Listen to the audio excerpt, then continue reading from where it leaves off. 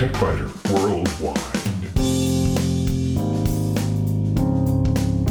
It's the High Tech Podcast in plain English with an hour's worth of news in about 20 minutes. That's because we leave out the commercials, the station breaks, the sports, and most of the jingles.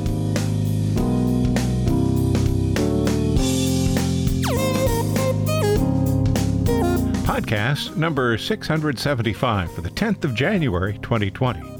This week, if you've wondered whether Linux would be right for you, you're not alone. I've asked myself that question just about every year since sometime in the early 1990s.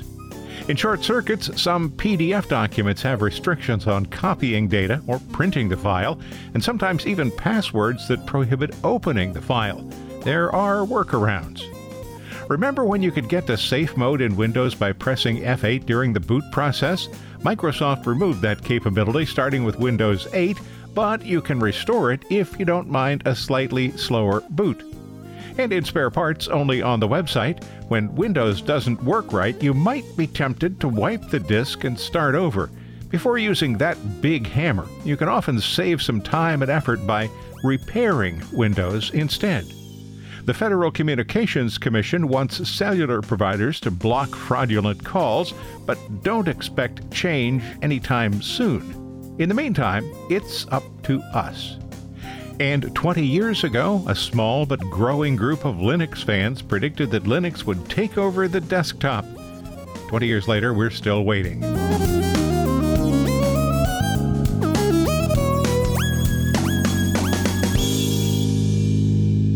I've had an internal conversation at least once a year since about 1992. That's a year after Linus Torvalds released his operating system based on Unix. So far, none of those 27 years has turned out to be the year of Linux. Might this be the one? In 1991, Torvalds said he was working on, and I quote here, a free operating system, just a hobby, won't be big and professional like GNU, for 386 and 486 AT clones. Well, it turned out to be a bit more than that. Torvalds liked Unix, but he didn't want to pay for it. In 1983, he told an interviewer, if 386 BSD had been available when I started on Linux, Linux probably never would have happened. So here we are, more than a quarter of a century later. Everyone who uses the Internet uses Linux, because, as we all know, Linux runs the Internet.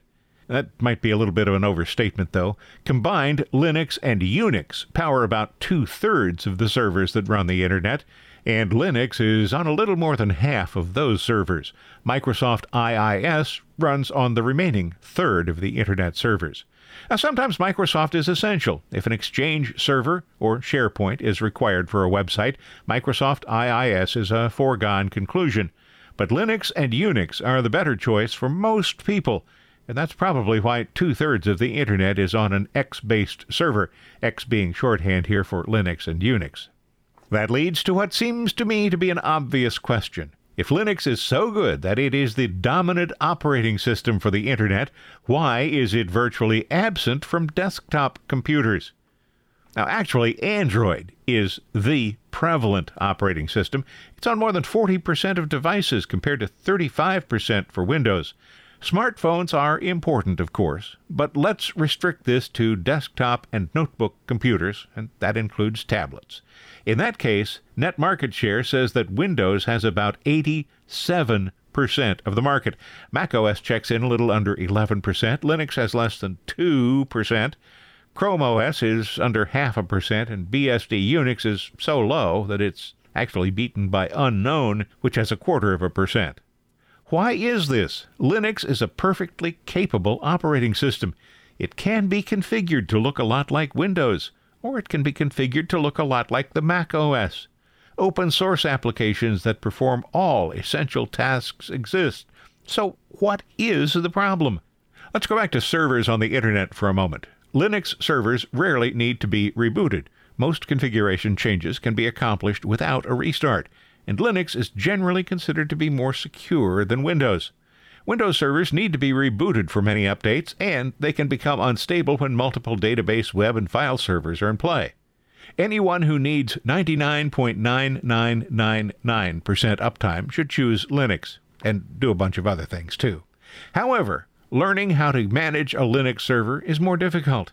Simplicity is a key IIS benefit. So ease of use and familiarity are two key considerations that work against Linux for the desktop and notebook computer users. Applications such as LibreOffice have most of Microsoft Office's features, but the user interface is more like a much earlier version of Office. My primary reasons for sticking with Windows include software. I'm familiar with Outlook, Word, Excel, and all of Adobe's Creative Cloud applications. There are no Linux versions of these applications, but they could be run with some success under Wine. Wine stands for Wine is not an emulator. That introduces additional complexity, though, and that additional complexity is likely to cause unwelcome problems at exactly the worst possible time. As with word processor and spreadsheet applications, there are applications that perform the same tasks as well-known commercial programs, such as GIMP in place of Photoshop, for example. Although applications for email, web browsing, and office tasks are abundant, specialized commercial applications are not. There's no shortage of applications, though. Currently, 91,000 packages are available for Linux Mint. Perhaps the major argument against Linux is the huge number of versions or distros. Linux is just the operating system's kernel. The user interface lies on top of the kernel in the distribution package, and there are more than 200 distros. Seriously, though, that is a specious argument against. There are maybe a dozen top contenders, and anyone who's serious about considering Linux should be able to find someone who's familiar with what's available. If not, keep these two terms in mind: Ubuntu and Mint. Some people claim that Linux has more bugs than Windows. I don't buy that. Linux is an open-source operating system, which means that some of the developers are donating their time. There are paid developers, though, and several organizations are involved in advancing Linux. Hold that thought. We'll come back to it in a minute. Users of Windows machines may be puzzled by the lack of drive letters on Linux systems. Those who are familiar with Mac OS computers will recognize the Unix-like directory system. Linux has no problem connecting to Windows-based network drives using Samba, the server message block or SMB protocol. Another absurd argument against Linux says that support is lacking. Have you ever tried to get support from Microsoft or Apple? That's something that I've whined about from time to time, the lack of good support for Apple products and for Microsoft products. Now, if you want serious paid support for Linux, you'll need to get it from an organization such as Red Hat. I've had mixed and mostly negative results dealing with Microsoft support. The technicians, often based in India, offer reassuring comments, promise to resolve the problem, and might actually do so if the problem isn't too complicated. But I have also experienced very poor support from technicians who know less than I do. Most Linux support is provided in various online chat groups by people who use Linux and who have solved many of the problems you'll encounter. Maybe the second most important argument against Linux is the lack of drivers for many devices. I installed Linux on an older Windows computer that had a defective Wi-Fi system. The USB device I purchased from a Linux-aware company didn't work at first, and the vendor spent far too much time working with me to resolve the problem. Certainly there was no profit on that sale, but the problem was resolved, and the old Windows computer, a decade old, has a good Wi-Fi connection under Linux. If you play a lot of online or computer-based games, you'll find that Linux isn't exactly welcoming. There's not much to say here. If you want to play games, buy a Windows or Mac OS computer. Perhaps the most idiotic argument I've seen against Linux, and I've seen it many times, is installing Linux is hard. It's not. If you try to second-guess the installer and make random changes, yes, you'll have a mess. But in the past quarter century, I have installed Linux many times on many computers. Just follow the bouncing ball, and you'll be fine. There are lots of good arguments for Linux. Open source is good. Windows hides what it does. And the Mac OS, that's even worse. Because it's an open source operating system, anybody can look at the source code for the operating system. Maybe you don't want to look at the code, neither do I for that matter, but there are people who like to pick code apart and find flaws, and when they find flaws, they report them, and then the problems are resolved. Security is another argument for Linux. Microsoft has become a lot better with security, but Linux is based on Unix, so that means file and directory permissions are robust. Package management, repositories, and a lack of shared resources make Linux safer by default. Linux allocates resources better than Windows does, although again, Windows is getting a lot better. Because this is so, installing Linux on an older computer can make the computer appear to be faster. So how about an illogical reason to use Linux? Here's one that a lot of Linux proponents use. If you're a software developer, you'll probably love Linux. That line of reasoning does fail to take into account the fact that most of us are not programmers or developers. So you may not care that Linux has native support for Secure Shell, SSH, and you may not even know what SSH is. It is an advantage. But for most people, that argument in favor of Linux looks like a large load of gobbledygook. Linux is better than Windows and Mac OS when it comes to updates. Or maybe it's worse. It depends on your point of view. Microsoft pushes out big updates twice a year, minor updates on the second Tuesday of each month, and occasional out-of-cycle emergency updates. Linux systems can receive updates for the operating system and all of its installed applications anytime. Whenever an update is available, it'll be presented to you. As a result, you'll see more updates. But those frequent updates address security and operational problems faster than Microsoft or Apple. Those who favor Linux take the too many distros argument against Linux and turn it on its head. Windows is Windows. You might have Windows Home, which eliminates some important features, or you might have Windows Pro. But that's about it, unless you're running a Windows server. Linux, as I noted earlier, has more than 200 distros. If you want to install Linux, Ubuntu, or one of the 3 Mint distros, all of which are actually based on Ubuntu, will probably be good choices. But more adventurous users will find Linux distributions for hackers, for programmers, for extremely old computers, and more. These are the kinds of choices not available to Windows or Mac OS users. So here I am coming down on both sides of the issue again, and you can imagine how painful it is to land squarely on the fence with one foot on either side. Yes, this should be the year of Linux. Yes, 1992 should have been the year of Linux, and every year between then and now should have been the year of Linux. So far, no year has been the year of Linux, and there's little reason to expect that 2020 will be any different. But it would be a nice 50th birthday present for Linus Torvalds. If you find these podcasts useful, and I hope you do, might you consider a donation? There are no ads here, and support from listeners is the sole source of income. It's easy.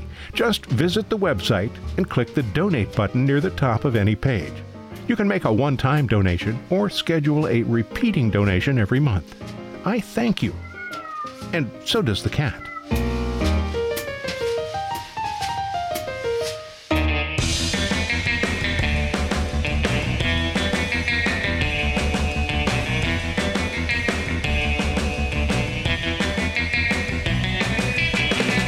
In short circuits, some PDF documents come with restrictions that attempt to prohibit printing the document or copying data from it. This can be annoying, particularly if you do have a legitimate need to print the document, extract text from it, or even edit it. Fortunately, there is a workaround. Adobe's PDF protections are not unlike an easily picked lock on a cardboard door. Many people seem not to know that, though, and assume that there is no way to unlock a locked file. Online2PDF.com can help with that. The site's online PDF converter can convert Word, Excel, PowerPoint, and a lot of other file types to PDF, but Microsoft Office applications already can save files in PDF format. Windows 10 has a PDF creation utility built in, and there are several free apps that create a virtual printer that can create a PDF from any application that can print. So that's not really a very important feature, is it? The important feature that the site offers is this: the ability to turn a PDF document into a Word, Excel, PowerPoint, or OpenOffice file, even if the PDF is restricted. PDF protection for printing, copying, and editing is removed automatically unless the file has a password. For read-protected PDF files, in other words, ones with a password, the correct password is required first. For PDF documents that require a password, smallpdf.com can probably remove it. When using that service, you do have to affirm that you have the right to view the unlocked file, but there's of course no way that information can be validated. The online services do have limitations, usually regarding the size or quantity of PDF documents that can be processed. If you have a large PDF file or you have a lot of them, the PDF Restriction Remover application, which costs $30 from Sysinfo Tools, is a good choice. There's also a free version, but it will place a watermark on every page of the file. These are all useful utilities. I've used them to recover files or to make the contents available when there's a legitimate need to remove the restrictions. A couple of examples. Someone who has left a company may have added restrictions to a PDF document. That person is now gone, and the company needs access to the information. Or the person who created a password-protected PDF document may simply have forgotten the password. These utilities can also serve as good reminders about security. If you need true security to protect the contents of a file, using Microsoft's or Adobe's password function is insufficient. A quick internet search will reveal that there are all kinds of utility applications and online services that do away with those protections. When true security is essential, encryption is the only viable solution. Applications such as 7-Zip can reduce the size of files and encrypt them securely, so that applications and services such as the ones I've described here can't extract the information. Use with care.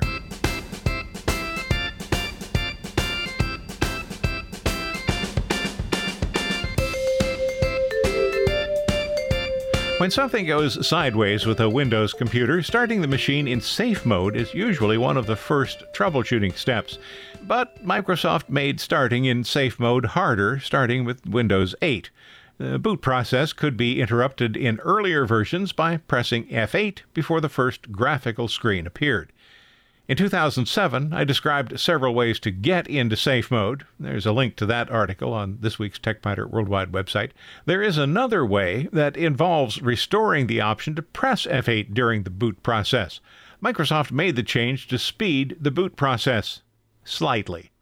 Restoring the option will make the boot process take a few more seconds. And you may need to use the notebook computer's built-in monitor instead of an external monitor if you use F8 to interrupt the boot process once you've made this change. If the two conditions are sufficiently minor that you'd like to make that change, here's how. You'll need to use what's called bcdedit.exe. It's a command line tool that's used to modify the boot configuration data store. The boot configuration data store contains boot configuration parameters, big surprise there, right? And it also controls how the operating system is booted. These parameters were previously stored in the boot.ini file for BIOS-based operating systems or in non-volatile RAM entries for extensible firmware interface-based operating systems.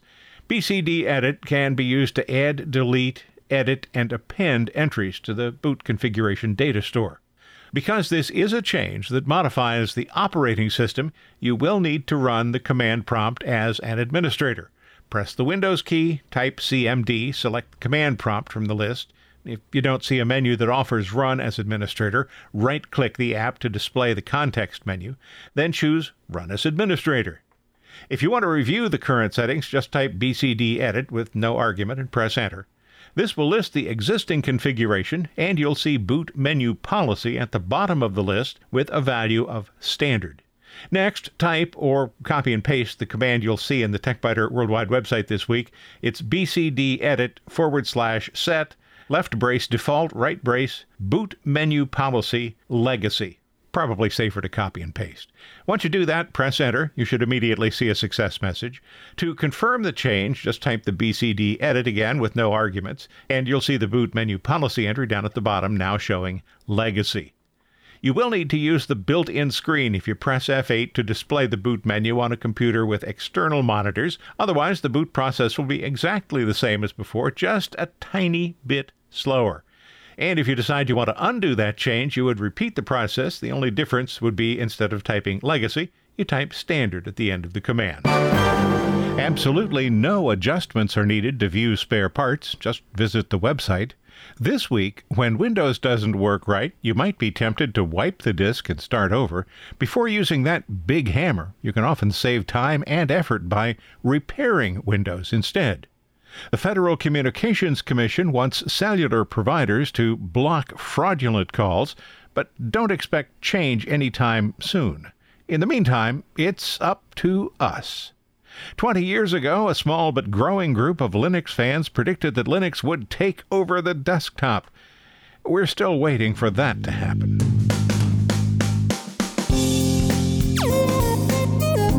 Thanks for listening to TechBiter Worldwide, the podcast with an hour's worth of technology news in about 20 minutes. I'm Bill Blinn. Be sure to check out the website, www.techbiter.com. And if you like, send me an email from there. See you next week.